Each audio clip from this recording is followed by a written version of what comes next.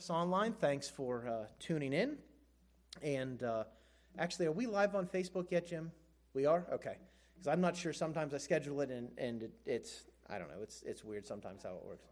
Huh? All right. It had been hard started. So if you're joining us on Facebook, thank you. If you're joining us on YouTube, thanks again. And then, of course, our website, you can watch us there.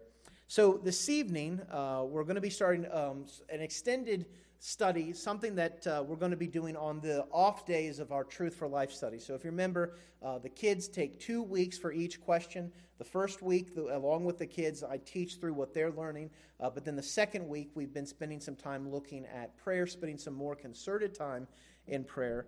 And so I was thinking about that and thinking about how we can help to cultivate our own prayer lives. And I thought of how throughout Scriptures, and I think you probably heard this as well, that it's helpful to pray the prayers that we find in Scripture. Of course, when you think about a scriptural prayer that is given to us as an example of prayer, what's the first thing that comes to your mind? All right, the Lord's Prayer, what Jesus gives us in the Sermon on the Mount, our Father that art in heaven. And we can, understand why that's given, because Christ actually gives it as a pattern of prayer. He tells us, when you pray, pray like this. His disciples in the Gospel of Luke, they come to him and ask him, Lord, teach us to pray. And he gives us the Lord's Prayer. But it's not that he's giving us those words and saying we have to specifically, word for word, verbatim repeat those things, but rather he's providing a pattern for us of how we should come in prayer. And so that pattern, I think, is something that's helpful for us to consider, not just what Jesus provides for us, but the example that we find in the Apostle Paul. So what we're going to be looking at today is from Colossians chapter 1, verses 3 through 13. And we'll be here for several months, I would imagine, as we walk through looking at the prayer that the Apostle Paul gives here as an example for us. So what we're seeing here, Paul is writing to the church at Colossae. He's writing to a group of people that he likely had never met. We have no record in Scripture that Paul ever visited the town of Colossae. And in fact, based in this passage, if you look at verse 7 of this passage, he talks about how that the believers in Colossae learned the gospel through, not Paul, but through Epaphras. We also could see in chapter 2 and verse 1 how he speaks about the fact that he had not gone there. He wanted to go there, but he wasn't able to go to have them see him face to face. So the knowledge that Paul had of these believers in Colossae was secondhand. It was through what had been given to him from Epaphras, from what other individuals had said as they had ministered there at the church in Colossae. And so we have Paul praying for people that he had never personally discipled, he had never personally shared the gospel with. And I think about that, and we can really sort of expand that out. Even though they were alive and contemporaries at the time of Paul, that really makes them not much different than we are. So Paul, in essence, here is praying for believers who never met. I'm pretty sure none of you have met the Apostle Paul, and if you say you have, we need to have a talk after the service because you're crazy. So in one sense, what Paul gives us here is a way that perhaps he would be praying for all believers, which I think provides for us a pattern for how we should pray ourselves. I think what Paul gives us here, and there's a number of different things we're going to look at as we look at this prayer that he gives, but how should we be praying for our own growth in the Lord? What should be the things that we come before the Lord with and bring our requests before the Lord about? What should be the focus? What should we be asking God to do within us? And Paul here in Colossians chapter 1, at the beginning of the passage, gives us a pattern, I think, for how we can pray for our own Christian lives. I think it's obviously true that Paul was doing this and praying for real individuals, but there's also the reality that this is inspired in Scripture. And so the Holy Spirit is taking these words and bringing them to our thoughts, bringing them to our minds to remind us of how we should pray. So let's look at Colossians chapter 1. We'll read verses 3 through verse 14. And then we're going to be mainly spending the majority of our time today in verses 3 and 4. So he writes, We always thank God, the Father of our Lord Jesus Christ, when we pray for you. Since we heard of your faith in Christ Jesus and of the love that you have for all the saints, because of the hope laid up for you in heaven. Of this you have heard before in the word of truth, the gospel, which has come to you, as indeed in the whole world, it is bearing fruit and increasing, as it also does among you, since the day you heard it and understood the grace of God in truth, just as you learned it from Epaphras, our beloved fellow servant. He is a faithful minister of Christ on your behalf, and has made known to us your love in the Spirit.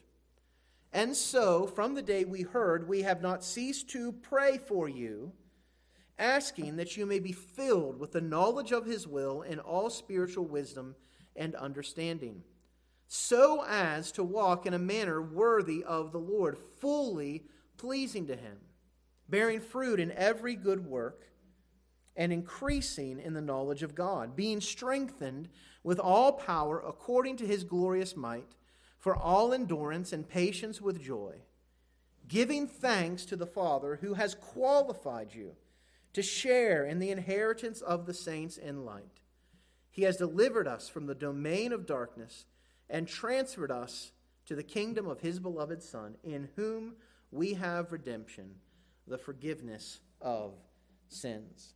So there's a lot there. Paul goes through a lot, but I think it's profitable for us to mine the depths of what Paul is praying for.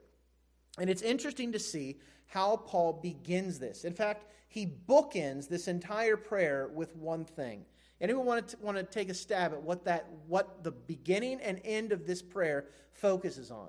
We see it at the very beginning of verse 3, and then we see it again in verse 12. Both verses begin with that first thing that he focuses on. What is it? Giving thanks.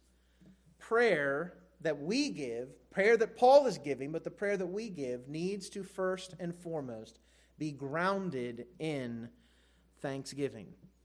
Now we're coming up on November, and of course November we often think about, that's the time where we have Thanksgiving, that's the time where we set aside a day to give thanks.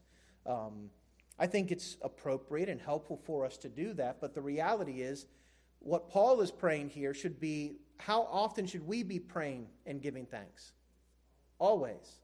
So Thanksgiving is not just to be a time that we do just once a year, but rather it's to be a constant principle, a discipline that we have in our lives. And so if we're to understand what we're supposed to be praying for our own Christian growth, our own Christian walk, it should begin with thanksgiving. Prayer is grounded in thanksgiving. Now, Paul goes through here and mentions a number of different things that he gives thanks for. And today, we're going to look at just one of them.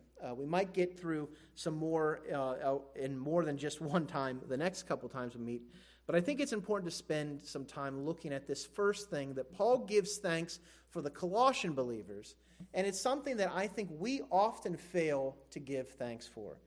And that is, we should give thanksgiving for our faith.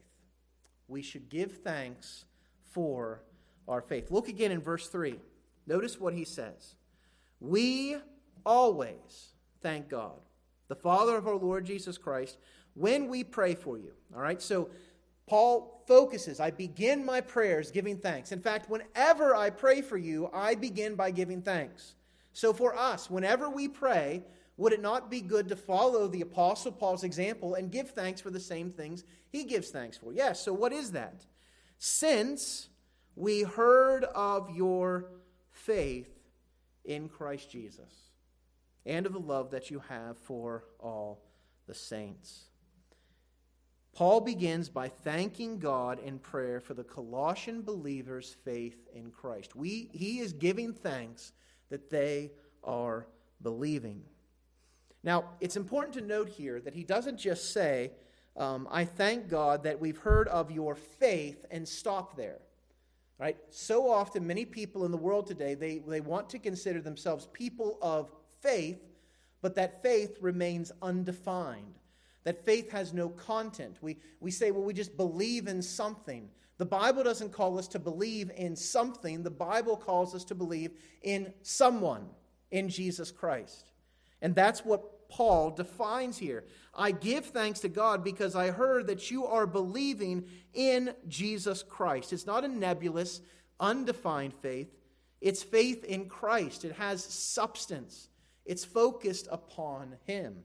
In fact, throughout what we're going to look at throughout this entire prayer is it is always pointing us back to Jesus Christ. He forms the basis and the content of what we're to look to as we pray. Now, if we're giving thanks for faith, I think it's important that we understand what faith is. And just as the object of our faith is defined by Paul here as Jesus Christ, I think sometimes we can sort of have a nebulous, sort of wishy-washy idea of what faith itself really is. What does it mean to truly have faith? What is faith? And there's been a number of different things that have been offered as explanations, illustrations, sitting down in a chair, you're trusting in that chair. And at some level, I think all of these examples fall short. I think God's Word actually provides for us a better understanding of what faith is. And I'm looking here particularly at what Paul says in 1 Thessalonians chapter 1. 1 Thessalonians chapter 1, verse 3.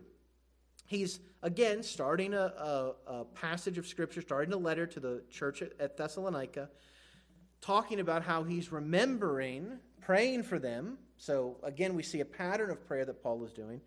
Remembering before our God and Father your work of faith and labor of love. And then here we see sort of a description of what faith is. Steadfastness of hope in our Lord Jesus Christ. So what is faith? It's steadfast hope in Jesus Christ. And I think it's important to note these main things here. So first of all, it's steadfastness. All right, it continues. The word here for steadfastness is, it's the word meno, which means remain in Greek, and then the word hyper attached to that. So when you think of something that is hyper remaining, that's sort of the idea. Hypermeno is the term that's used there. And what we're recognizing in that is it's emphasizing the consistency, the unflinchingness of what true faith is. True faith is steadfast. A true believer does not, quote unquote, lose the faith. True, genuine, saving faith is a faith that continues. Now, this doesn't mean that we may not struggle, that there won't be times where we backslide. I even think about this, obviously, in the way that it's worked in the disciples. All right, Peter makes this wonderful, confident statement that Jesus is the Christ, the Son of the living God, that He's the one who has the words of living of life. All right, Peter's making these great faith-based statements, confidence in Christ. But then, when Christ is arrested, and Peter's question about his relationship to Christ, what does he do? He denies him. Now, it wasn't that Peter lost the faith, because we see that even in the midst of that trial, he came through it, and finally he continued in faith. And that's the real point. In this life, there's going to be ups and downs. We're going to struggle with sin. There's no doubt about that. We will stop struggling with sin when we see the Lord face to face. So, by saying that true faith is steadfast, I'm not saying that we don't struggle with it. But true faith will not ultimately turn back completely on who our confidence is found in. John talks about this in 1 John 2:19. Speaking of individuals in the church, they went out from us. Why? Well, they weren't of us. Because if they had been of us, what would they have done? They would have continued. They would have been steadfast in that faith. But they went out that it might become plain to all that they are not of us. Jesus predicted this. He says that there are going to be those who are going to deliver you to tribulation, put you to death. You'll be hated by all nations for my name's sake. And then many will what? Fall away. and betray one another and hate one another. And many false prophets will arise and lead many astray. And because lawlessness will be increased, the love of many will grow cold. But notice who it is who is saved. The one who what? Endures to the end will save. The one who's saved. The one who continues and persists in faith. And so again, that is what Paul is talking about here in 1 Thessalonians 1:13 or 1:3. We are having a steadfastness in our hope. Our faith is not here today and gone tomorrow. It persists. And then we see, secondly, it's steadfastness of hope. Faith produces hope. It's the very thing we cling to based on the promises of God. We talked about how faith has substance, and that substance is found in Jesus Christ. Well, Christ himself is the fulfillment. He is the full embodiment. He is the great hope of full and complete salvation. And we see this in 2 Corinthians chapter 1, verses 19 through 20. For the Son of God, Jesus Christ, whom we proclaimed among you, Silvanus and Timothy and I, was not yes and no, but rather in him it is always what? Yes, it's always yes. Now what Paul is talking about here is he's saying when we turn to Christ, it's not that maybe God will fulfill his promises in Christ. The answer is God will always fulfill his promises in Jesus Christ. And then notice what he says. All the promises of God find their yes in him. That is why it is through him that we utter our amen to God for his glory. How do we know that God will keep his promises? And the answer is because our faith is in Christ Jesus. How has Christ demonstrated that God keeps his promises? Well, we could look at a number of different factors. We could look at the fact that Christ fulfilled a number of Old Testament prophecies, and there's a plethora of those that we could see. We could see that all of God's promises were fulfilled in Christ because Christ worked great miracles. He fed thousands with hardly anything. He gave sight to the blind. He raised the dead. We could look at the promises of God being fulfilled in the way that Christ fulfilled the law and how he preached the truth, the doctrine and the gospel of the kingdom. But all of that, while helpful and supporting this idea that all the promises of God find their yes in Christ, ultimately, what is our greatest problem? Our greatest problem is what? Sin. And what is the consequence of sin? The wages of sin is death. And what has Christ done to demonstrate that God has provided hope from sin and death? Raised from the dead. All of the promises of God find their yes in Jesus Christ. So when we say that we are trusting or believing in Jesus Christ, we're trusting and believing in the fullness of the promises of God being fulfilled in him. That's why we have hope. That's why it's so pivotal that the tomb be empty. If the tomb had still the body of Christ, Paul says we would be of all men most miserable. There would be no hope. But because the tomb is empty, because Christ has risen from the dead, we can have a hope that all the promises of God, not just the promises of salvation from death, but the promises of all things, everything that God gives us in his word will come to place. And then there's one final thing that Paul mentions in 1 Thessalonians 1:3. We have steadfastness of hope in Jesus Christ, but before that he adds one other descriptor. He is what? Our Lord, Jesus Christ. Paul speaks of how the Thessalonian believers have hope in their Lord. Notice how he says it's our Lord. It's a possessive idea. This means that we serve Christ as Lord. He is the one who we submit to in all things. You know, it's interesting here, the connection and really the description that Paul is giving of faith and the fact that he points to the lordship of Christ in this. There are people who want to divorce those two things and want to say that faith is one thing and then submission to Christ as Lord is another thing. But the Bible doesn't conceive of anyone with true faith who does not trust in Christ as their Lord. The Bible knows no Christian who has that type of idea. To believe in a Christ who is not your Lord is to believe in a Christ who does not exist. And that is the reality that Paul is driving home here. Now again, does this mean that we're going to always consistently revere him as Lord? No, we still struggle with sin. But we don't reject his lordship. We don't spurn it completely. We will not deny him as Lord in either the pattern of our lives or in the proclamation of our mouths. Notice what Jesus says in Matthew 10:32-33. Everyone who acknowledges me before men, I also will acknowledge before my Father who's in heaven. But whoever denies me before men, what will the Son do? He will deny them before the Father who is in heaven.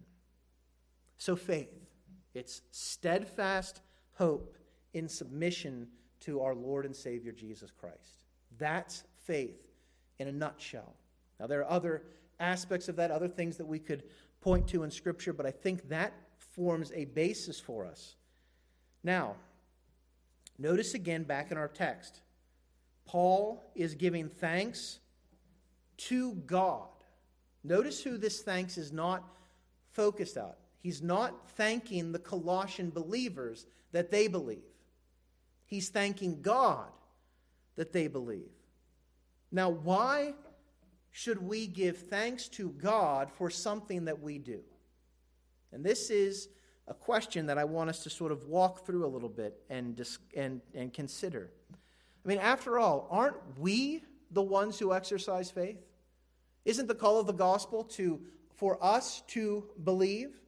Isn't it our responsibility to believe? And it is. Absolutely it is. Why should I give thanks to God for something that I am doing? And I think oftentimes, if we don't have our mindset right about faith, we're never going to get to the point where we give thanks to God for our faith.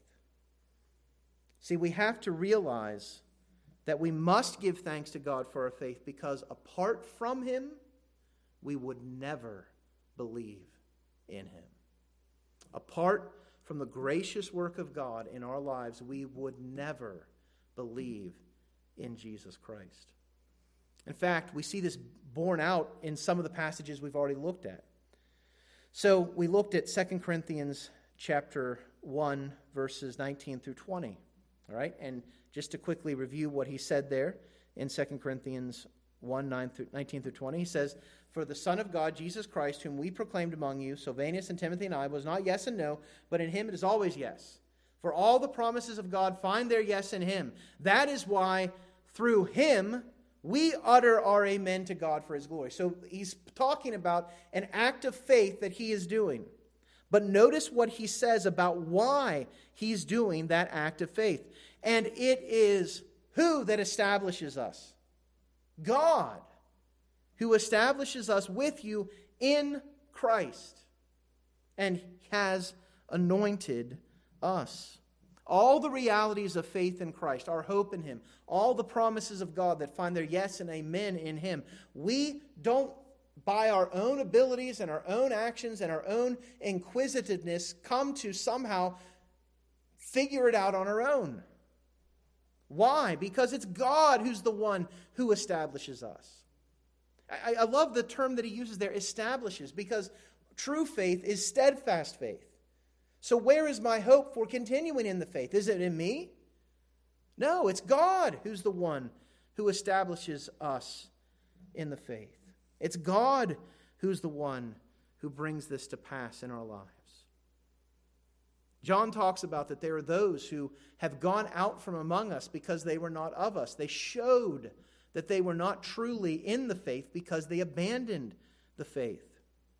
But then in talking to his readers, he says this, but you have been anointed by your faith. Is that what he says? You've been anointed by the Holy One. And you all have knowledge. He focuses on the fact that that faith that they find is theirs because God has anointed them for it. It is a faith that he has worked within them. And then the passage we looked at that described faith. He says, 1 Thessalonians 1, 4-5, for we know, brothers, loved by God, that he has chosen you. Why? Because our gospel came to you not only in word, but also in power and in the Holy Spirit and with what type of conviction? Full conviction. Not just partially trusting, not just sort of trusting, not just getting a ticket to heaven and then living my life however I want to. It affected the totality of who they were. Full conviction came. And so faith is something that comes about through the gracious work of God within us. Paul speaks of how the Thessalonians came to that faith because they were chosen to believe, and then because they were chosen to believe, what did they do? They believed. God worked that faith within them. We see this again in Acts chapter 13. The gospel is preached to the Gentiles. The Gentiles hear the gospel, and their response is rejoicing, glorifying the word of God, and then there's a response. They believed. But who believed? As many as were appointed to eternal life. There is important to note how this is stated here. He doesn't say that those who believed were appointed to eternal life. He said those who were appointed to eternal life believed. It's a focus on the grace of God that brought about their faith. Of course, the greatest passage for this is Ephesians chapter 2, verses 8 through 10. For by grace you have been saved. How are we saved? We're saved through faith.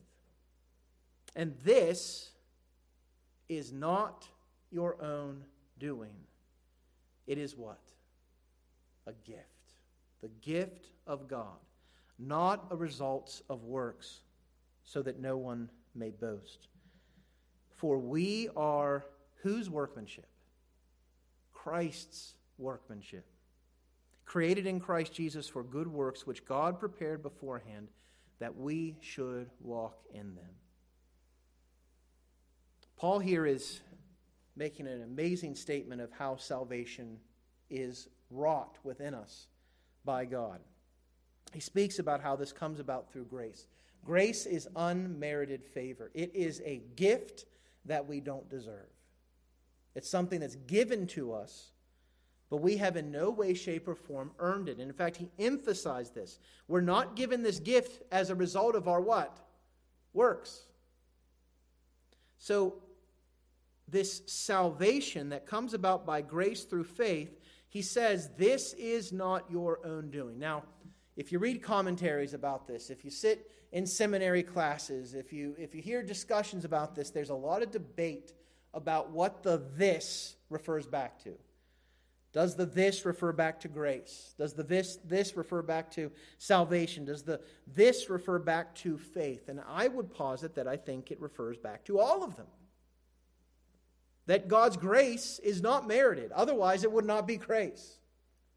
That the salvation that we have and stand in and are established in, was it a result of our own works? No.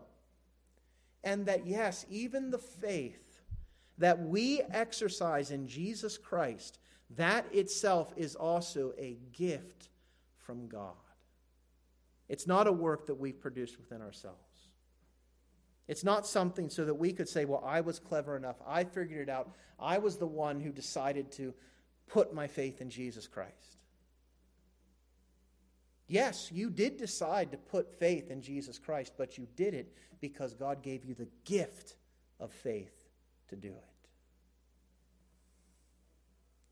Now, let's say today, as you leave here, I were to stand at the back door and I were to hand each of you a $100 bill. Don't get any hopes up, it's not going to happen. But let's say that I did that. I would be giving you a gift. What should be your response when I hand you that crisp $100 Monopoly money? What should you say? Huh? Can you get another one? What should you say? Thank you. Thank you. This is what Paul is pointing out in Colossians chapter 1.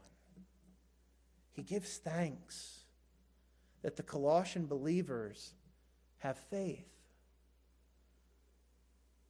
because he realizes that their faith is a result of God's gracious work within them. He's right to do so. So here's the challenge for us. If Paul provides a pattern for prayer for us, what should we be doing in our prayers? Should we not be giving thanks to God for our faith? Let me ask you, when was the last time you gave thanks to God for your faith in prayer? When was the last time you spent time giving thanks to Him for the fact that you are coming to Him in prayer by faith in Jesus Christ? I mean, everything in the Christian life depends on a steadfast hope found in the Lord and Savior, in our Lord and Savior Jesus Christ. Everything is built on that steadfast hope in Him. Why do you have that steadfast hope? Because God has given it to you as a gift. I think we have become so accustomed to this faith that's given to us by a gift from God that we treat it much like we treat other things that we commonly have that are gifts given to us. We don't become grateful for them. We begin to take it for granted. I think many Christians take our faith for granted. Listen, apart from the grace of God, you would not be believing in Jesus Christ. So we need to align our prayer lives to be what Paul shows us here.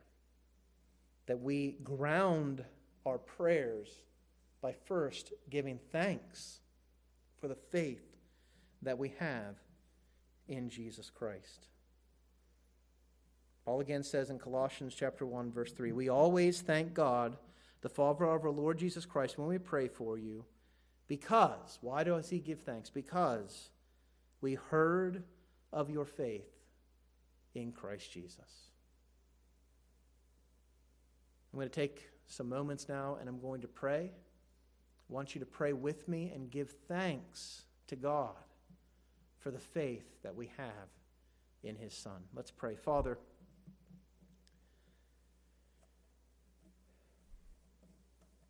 Lord, we come before you humbly. We come before you with a continual, established, steadfast hope that is settled in the one in whom all your promises find their yes and amen. We come by faith in Jesus Christ. And Father, we give thanks to you that we have this faith. That we have, by your grace, come before you in faith. Lord, we confess that we are easily